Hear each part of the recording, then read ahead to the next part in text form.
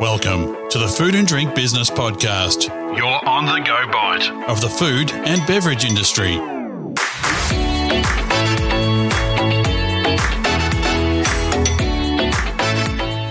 Welcome, folks, to the Food and Drink Business Podcast. My name's Grant McCarran, and as ever, I'm joined by Kim Berry, the editor of Food and Drink Business and the host of this show. Hi, Kim. How are you today? Hi, Grant. I'm very well. And yourself? Yeah, not too bad. Thanks, not too bad. And quite keen to hear the topics that we have for today's discussion.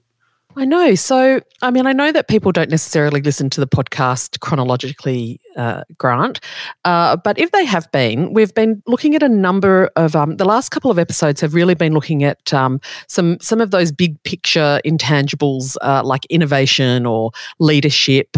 And we're coming back today. We're looking at that concept of industry really moving forward and research and advancement, but we're looking at it with a real practical angle. And so we're going to talk about sustainable packaging, which you can only talk about it in terms of a revolution, but also the role within that of AI and computer vision. We have two guests with us today.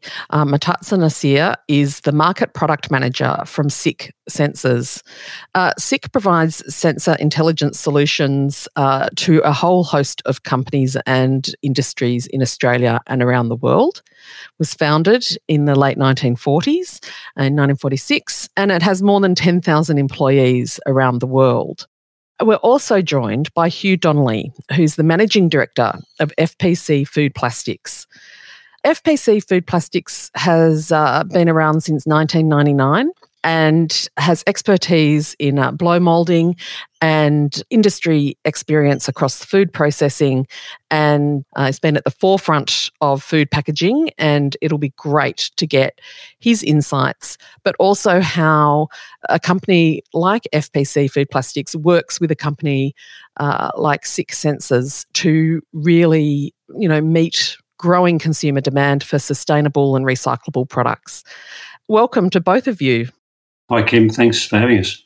Hugh, let's start with you. Just give us a bit of a background about yourself and how and why you started FPC Food Plastics, and then some of the big changes you've seen since 1999.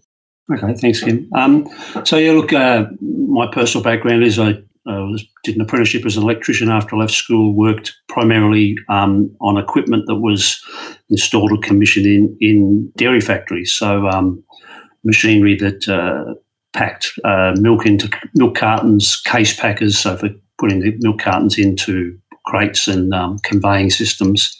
After that, my father and a colleague of ours started a business where we were selling food processing equipment, so equipment to specifically process milk and fruit juice and that type of thing. And that led to opportunities in the blow moulding industry in the late 1980s. And we started selling and commissioning blow moulding machines specifically.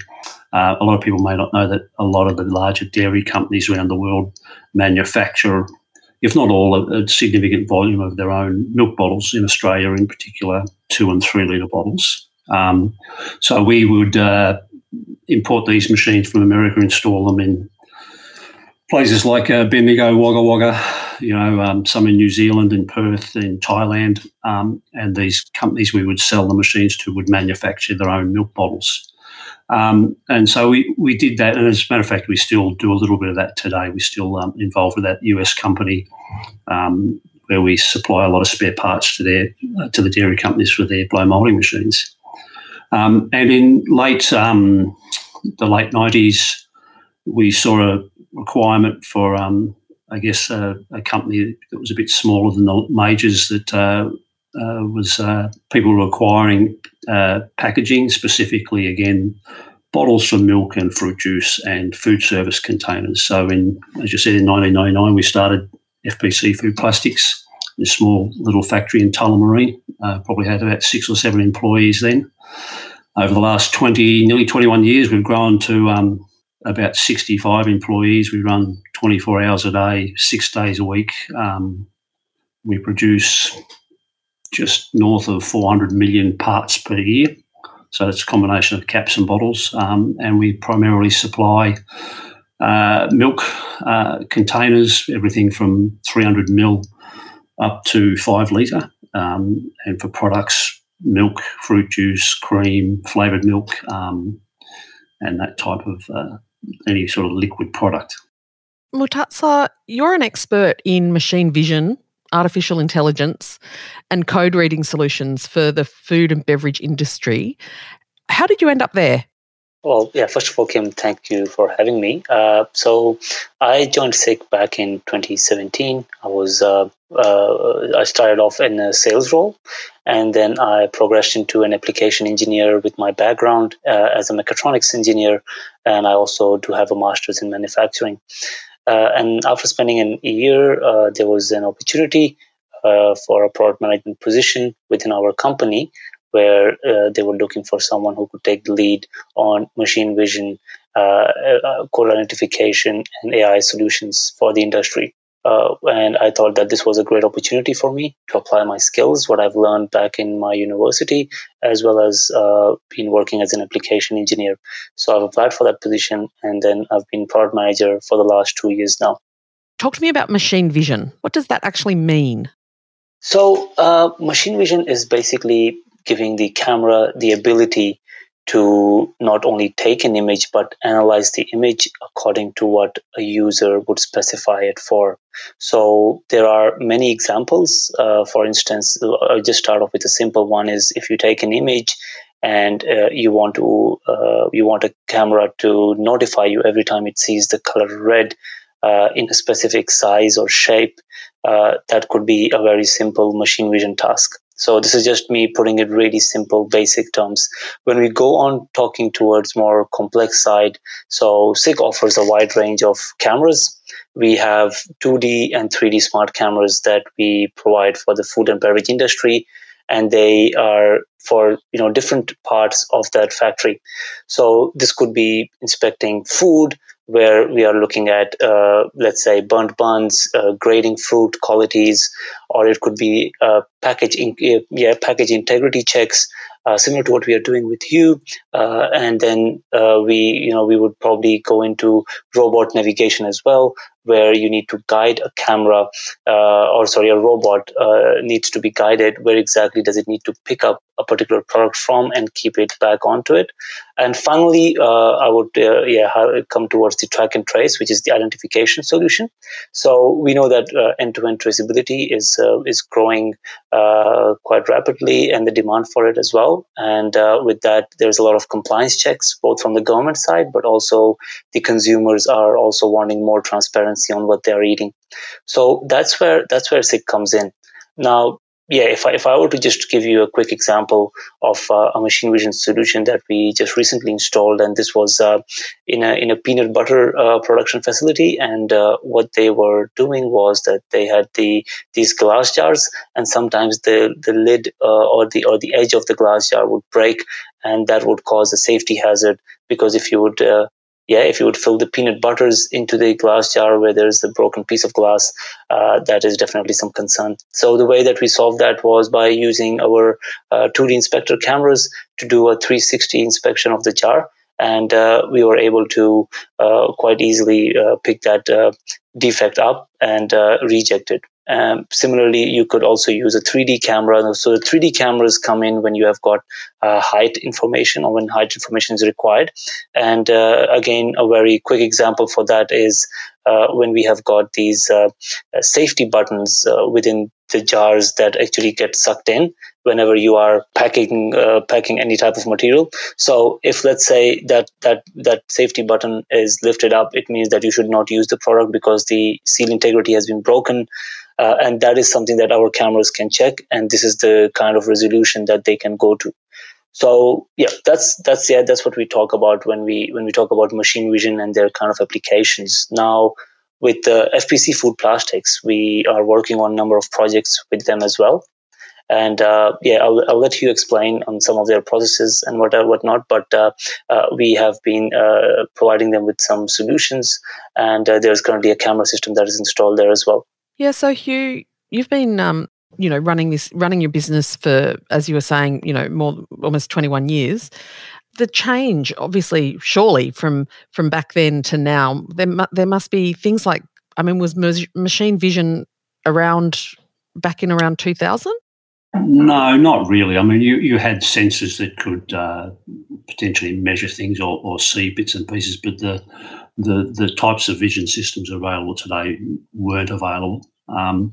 So I guess the thing that we're seeing, we've seen incrementally change year on year is obviously the expectation from our customers who are the manufacturer, which is a lot of that expectation is driven by the retailers and the consumer. And those expectations are around quality and food safety. Obviously, food safety there's been a massive change in I want to say change, the expectations of what is required from a food safety point of view is I think one of the things that's significantly changed and got more difficult. And look, at the end of the day, it's a good thing. It puts a lot of pressure on manufacturers, obviously, but at the end of the day, we don't want anyone to have any issues from a health perspective. So, and I think too that the amount of work that goes around allergen detection today, back when I was a kid, when dinosaurs were around, the allergens didn't seem to be an issue. Maybe they were, but I don't remember anyone having allergic reactions like they do today. So, we, food safety has been a part of our life because, again, my background's probably more as much food packaging and food processing, so I come from that expectation of, that is required for food processing and food handling. But the allergen side of it adds another layer to it, and we are, now expecting our suppliers who supply us with raw materials and packaging that they have systems to ensure there's no allergens that come through in their packaging or the raw materials that we buy. So then we have that expectation on us that when we process something and turn it into a bottle or a cap, that we have processes and procedures in place to ensure that doesn't happen at FPC as well. So, and then the other thing too is that we are obviously a packaging supplier and manufacturer, but the expectations from the industry is that we are really being treated now as a food manufacturer. So, when you come into our factory, there's certain hygiene expectations, no jewellery, no watches, hair nets, sanitising of hands, all that sort of stuff. So that's probably the biggest change as well, is that, we are being looked at as part of the food manufacturing process, not just as a person that supplies a bottle or a bit of packaging. So they're probably the biggest things that have come forward.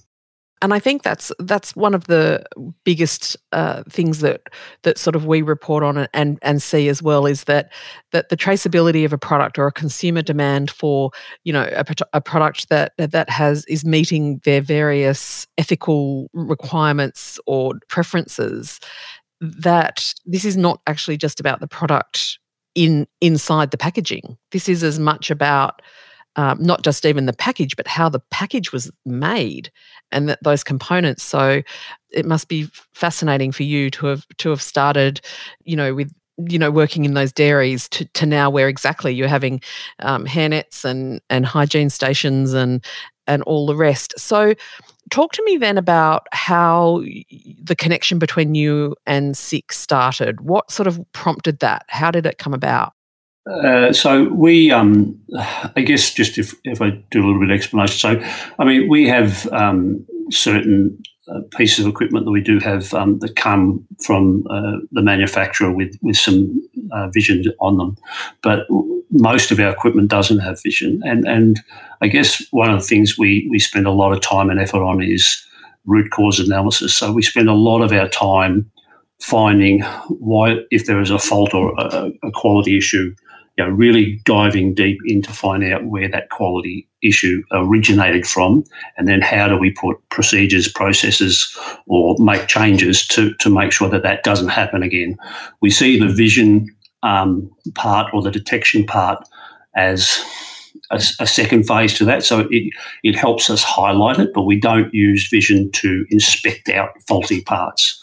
We use vision to alert us that there's a problem, so then we can go and fix the root cause. So having said that, when we had a bit of a unique issue where we asked SICK to come in and help us, is that we have some equipment where we do run colours sometimes and then non-coloured bottles other times. And when we change from a green colour back to what we call natural, we have a cleaning process. We go through and clean out all the green parts, if you like, all the green material, and then we start running the natural tubs. But when you're talking about colour, 1 grain of colour in 20 kilos of non-coloured material will leave a streak or a mark or something like that. So even though we spend a lot of time cleaning out our system, there's always, and the thing with plastic too, particularly when it's so we use regrind, so we grind up part of our plastic to reuse, it generates a lot of static. And so, and we also convey it by air. So again, the material running through a tube or a pipe generates static. So you will always get a little bit of hang up or a little bit of material that hides in a corner somewhere. And then that part of the process was it would release, randomly or periodically. And it wasn't much, as I said, literally a gram or 2 of material. And then we would get a colour streak or a colour mark in our bottles. So of course, when the customer saw that, they didn't ask for that. They didn't want it, and it's not within our specifications. So we weren't supposed to release that. So and because it was a very random thing, it's not something that we could physically check with our operators. And again, like most businesses today, we are trying to automate as much as possible. We can't and don't want to have a person sitting there staring at one bottle after another going down a conveyor system. So, with assistance with our electrician and our quality manager, they worked with SICK, and we have come up with a solution where we have a camera system that can easily detect any discoloration and allows us to find the fault at our end and doesn't go to the customers, which is really important for us to make sure that we give the customer what they asked for. So does that mean, obviously, I'm not sure there's many people who would want the job where they just got to sit at a production line and look at each bottle, but is this something that might even then be difficult to see? Like, does this system, is it better than the human eye in terms of being able to pick up things? Yeah, look, the human eye is pretty amazing, but I think the biggest thing. Yes, I don't want to talk us humans down, but that's right. Well, sometimes we deserve it. I know. No, look, anything that's repetitious like that is, it's impossible to vet out 100% by the human eye. But I think, and again, I'm not the expert on the cameras, but the cameras can find things that the human eye can't, and I think the systems that SICK provide are very, very intuitive, and from what I understand, and I'm not the technical expert, as I said, but there's a great deal of flexibility, because one of the reasons when my staff put the CapEx up to me to look at this is that if at a later date we want to use this system on another part of our equipment, it's fairly easy to change the program, change what we're looking for. So we could be looking for colour this time, or we could be looking for some other form of issue at another stage. So that was one of the big positives for me, was it's not just spend the money, sit it there and not be able to use it for anything else, to have that flexibility and the ability to, or even on the same line, program it to find other faults or other things we're looking for.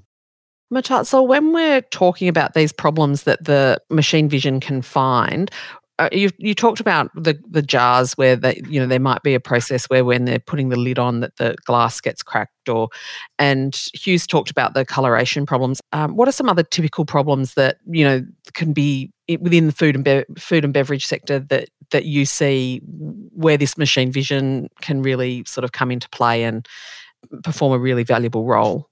So Kim, with food and beverage or any other industries, right? There are definitely a lot of implications that we come across. And as I mentioned, if let's say we look towards quality inspection. So with quality inspection, you've got these lids that you might be inspecting or having a look at, or it could be checking for any foreign objects inside of a packaging. So I'll just give you an example. My missus showed me a story where a snake was found in this salad leaf packaging. And this is now something that a customer had found in their home, and their son was was trying to open it up, and he saw this baby snake inside the packaging. And this has gone through the production line, totally missed, and nobody has seen it. And it's somehow ended up into a bag and then picked up by someone, taken to their home, and then finally discovered by the kid when it's sitting on their kitchen shelf. So this is what we need to understand is that with machine vision, and as you mentioned, right, it's not just about operational efficiencies or trying to cut costs there, which it definitely does play a huge role in, but it's more about brand image, and I see that's what Hugh and his team is trying to achieve, is to ensure that there's no complaints coming in from the customer side. Because what happens typically is that if you don't have a machine vision system, you would normally be doing sampling, which is like taking out a product every 30 minutes or an hour and checking the product and the labeling if it's all right.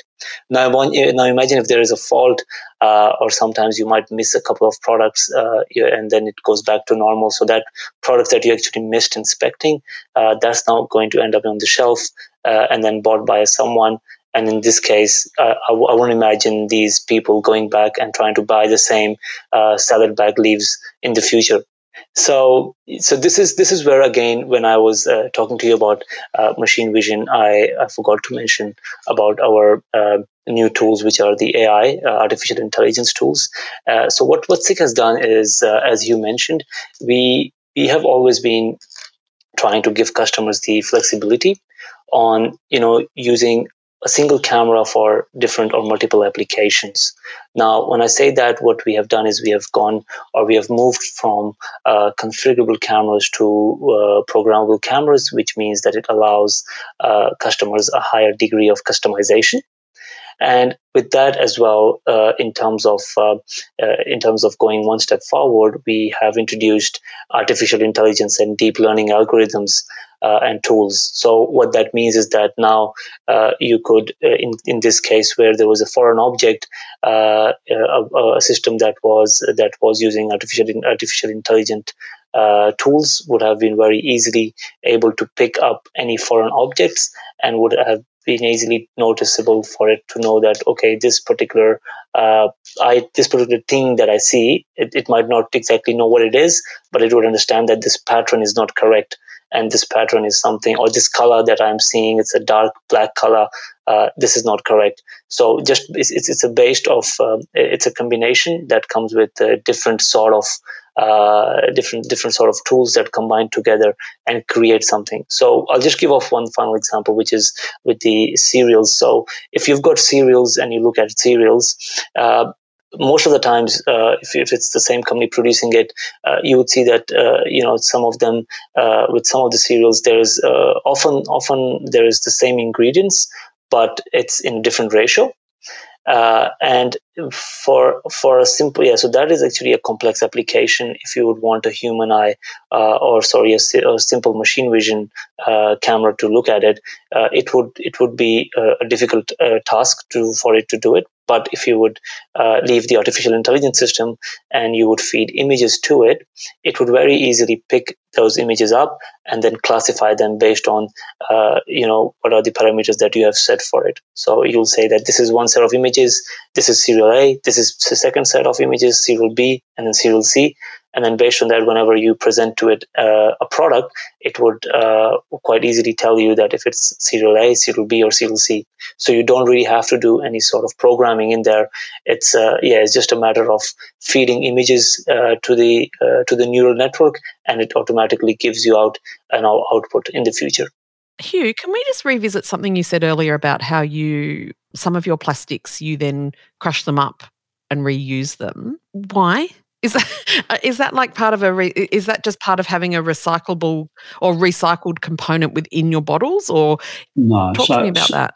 So if you use, as you said in the intro, we make bottles from two types of plastics. One's PET and one's HDPE, high density polyethylene.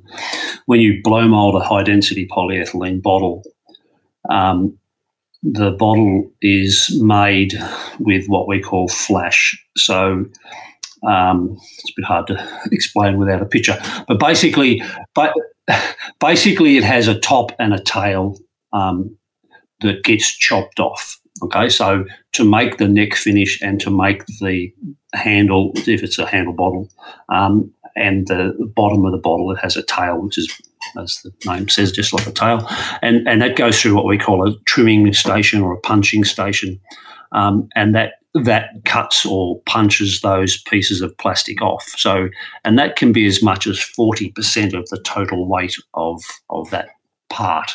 So obviously that material is expensive.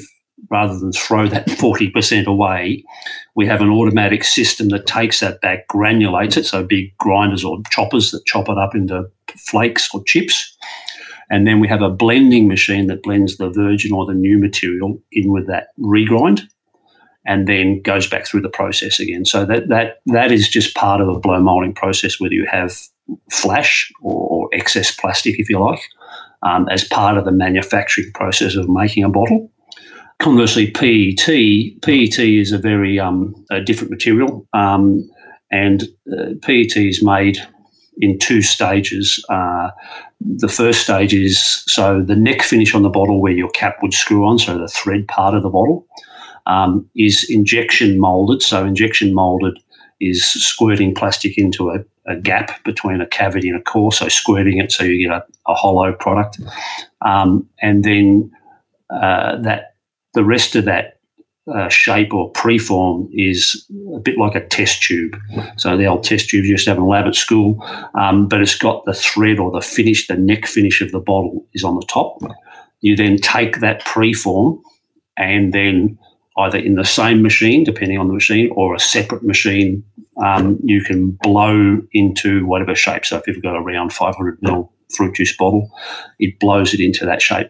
That process doesn't have any tops and tails. It doesn't have any flash. So that process doesn't need the ground material to be fed back into it. If you're talking recycled material, so that would be typically what we call PCR, post-consumer reclaim, or material that comes back from the consumer stream.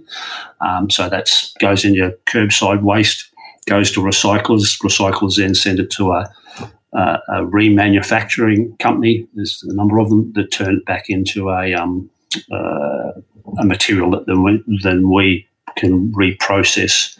That part is then that just gets blended back in with our material, and then we can use it.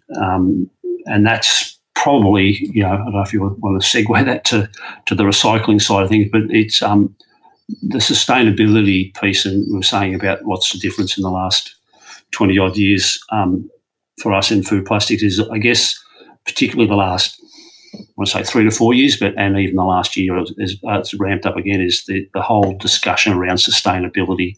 And that sustainability piece is very multifaceted. Obviously, the raw material is a big piece of that, but it's not the only thing.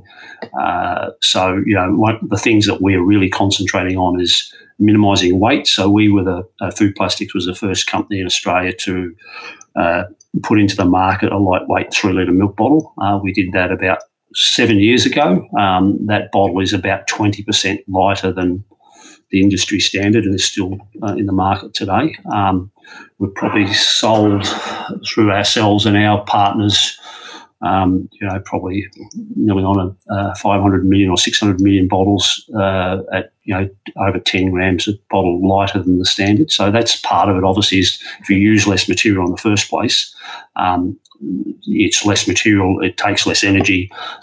So that, there's some good stories in that.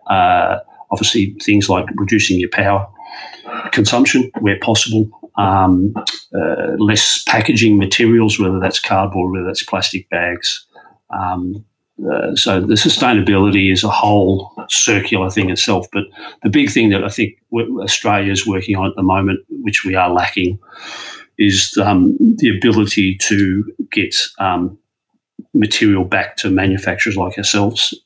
So make a circular economy of the plastic. It's been a real struggle.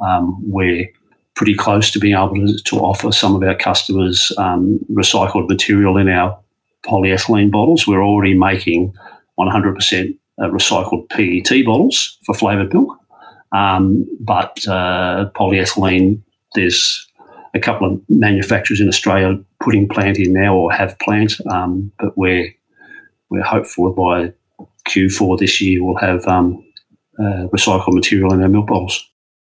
I mean, it's so fantastic seeing that all develop and move as sort of quickly as it has been.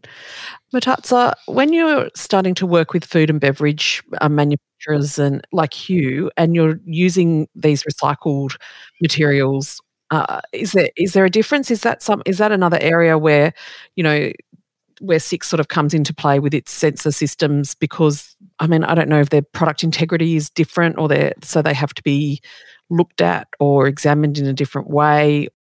SICK is committed to sustainably participate in the circular economy. This is one of our key company philosophy.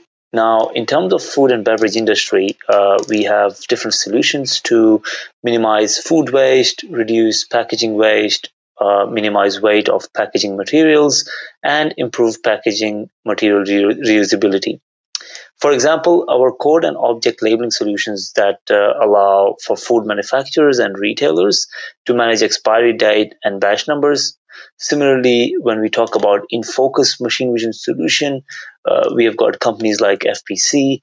They're there to improve recyclability of packaging. Our dimensioning systems allow for a company to dimension tiny packaged object, which reduces over packaging an object and then in turn reduces waste. And finally, our RFID returnable asset tracking solutions allow best value of returnable packaging investment. Hugh, when you start, you said earlier that it was some of your team who came to you with the capex of looking at installing this, a machine vision sort of system from SICK. I mean, I imagine that for any manufacturer to bring another company in to install or to do something with your equipment, talk to me about that relationship. I imagine that it's really important that, you know, just like your relationship then with companies, you know, that you're supplying to, that say your relationship with SICK there must be a great level of trust and investment from both of you to ensure that it's actually doing what it needs to do for your business. Yeah, that's right, Kim. I mean, I guess one of the things that, you know, and this is running an SME, small to medium enterprise like Food Plastics, is that, you know, we have challenges compared to our big competitors. Most of our competitors are $1 billion plus businesses. So that creates a few challenges, and CapEx is generally one of those challenges because we don't have as deep a pockets. But one of the things it does do is that, you know, and I guess this is one of the things I'm most proud of with my team of people, is that, you know, we honestly, and again, it coming from a business owned by two families, is that, you know, we very much value relationships. Most of our equipment suppliers, our resin suppliers, been with us for 21 years. You know, and while they all have to be competitive in the marketplace, you know, for us, it's about having people that you can trust, people that you can ring up and say, hey, I've got a problem, I need a hand now, or hey, I've got something a bit special, you know, come and talk to me about what the potential, you know, solutions are for our problem, or not even problem, you know, have our suppliers come to us and say, hey, we've got this new whiz-bang bit of gear, can we put it on your line and try it? You know, it might be something that, you know, I have companies I've been dealing with for years will bring a new piece of equipment in and put in our factory for a month or two for two reasons. One, we can try it, but then, you know, we don't mind given, as long as it you know, meets a few criteria. We have people come and look at their equipment in our space. So, you know, we're very big on building long-term relationships, because at the end of the day, while dollars matter and they you know, we all have to make money to survive, but having that strong relationship with our suppliers is extremely important because, as you said, to have a level of trust, to bring someone into your house and say, hey, come and help us, you've got to have that level of trust. And at the end of the day, we're big on that relationship piece. That, as I said, I think that some businesses really get carried away with going down to the last penny. And as I said, you've got to be competitive. You've got to fight in the market. The market's a pretty ferocious place at times. But I believe if you look at a medium to long term view of life, that building strong relationships is a far better solution than jumping ship just because of price or just because of other reasons. I think that's a really, really important reason why we're a pretty successful small and medium business. And some of our customers are the largest dairy companies in Australia. We have long-term relationships with them. We supply millions and millions of parts a year to them. And, again, that relationship and the trust that comes with that relationship is extremely important. That seems like a really good place to put a line under the conversation, I think. I always find it's so fascinating because I think when people think food and beverage, they just think the products on the shelves and what they're having for dinner or what their treat is. And the thing that I love about this is these stories of people like Hugh and Murtaza out there that are actually making this industry and this sector that is one of the largest in Australia really tick and move along and improve and change in really thoughtful and clever ways. So I want to thank you guys for joining us today. It's been really interesting and a real insight into what it's actually like when you're trying to turn out a really high quality product consistently. So thank you so much. Thanks, Kim. Appreciate it. Thanks, Kim. Thank you so much. Thanks, guys, and thanks, Kim. That's been a fascinating discussion there and really interesting about sensors, AI, machine vision, quality of packaging, not just the ingredients, all these things. But as Kim said, it's time to call an end to this episode. So with that, thanks to everyone who's joined us for this episode. We'll be back in the not-too-distant future with another informative one. But until then, have a great day. You've been listening to the Food and Drink Business podcast, produced by Southern Skies Media on behalf of Food and Drink Business, owned and published by Yaffa Media. The views of the people featured on this podcast do not necessarily represent those of Food and Drink Business, Yaffa Media, or the guest's employer. The contents are copyright by Yaffa Media.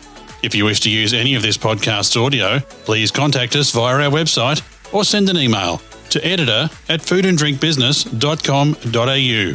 You can subscribe to this podcast via your preferred platform and read all the latest news on Australia's food and beverage industry at foodanddrinkbusiness.com.au.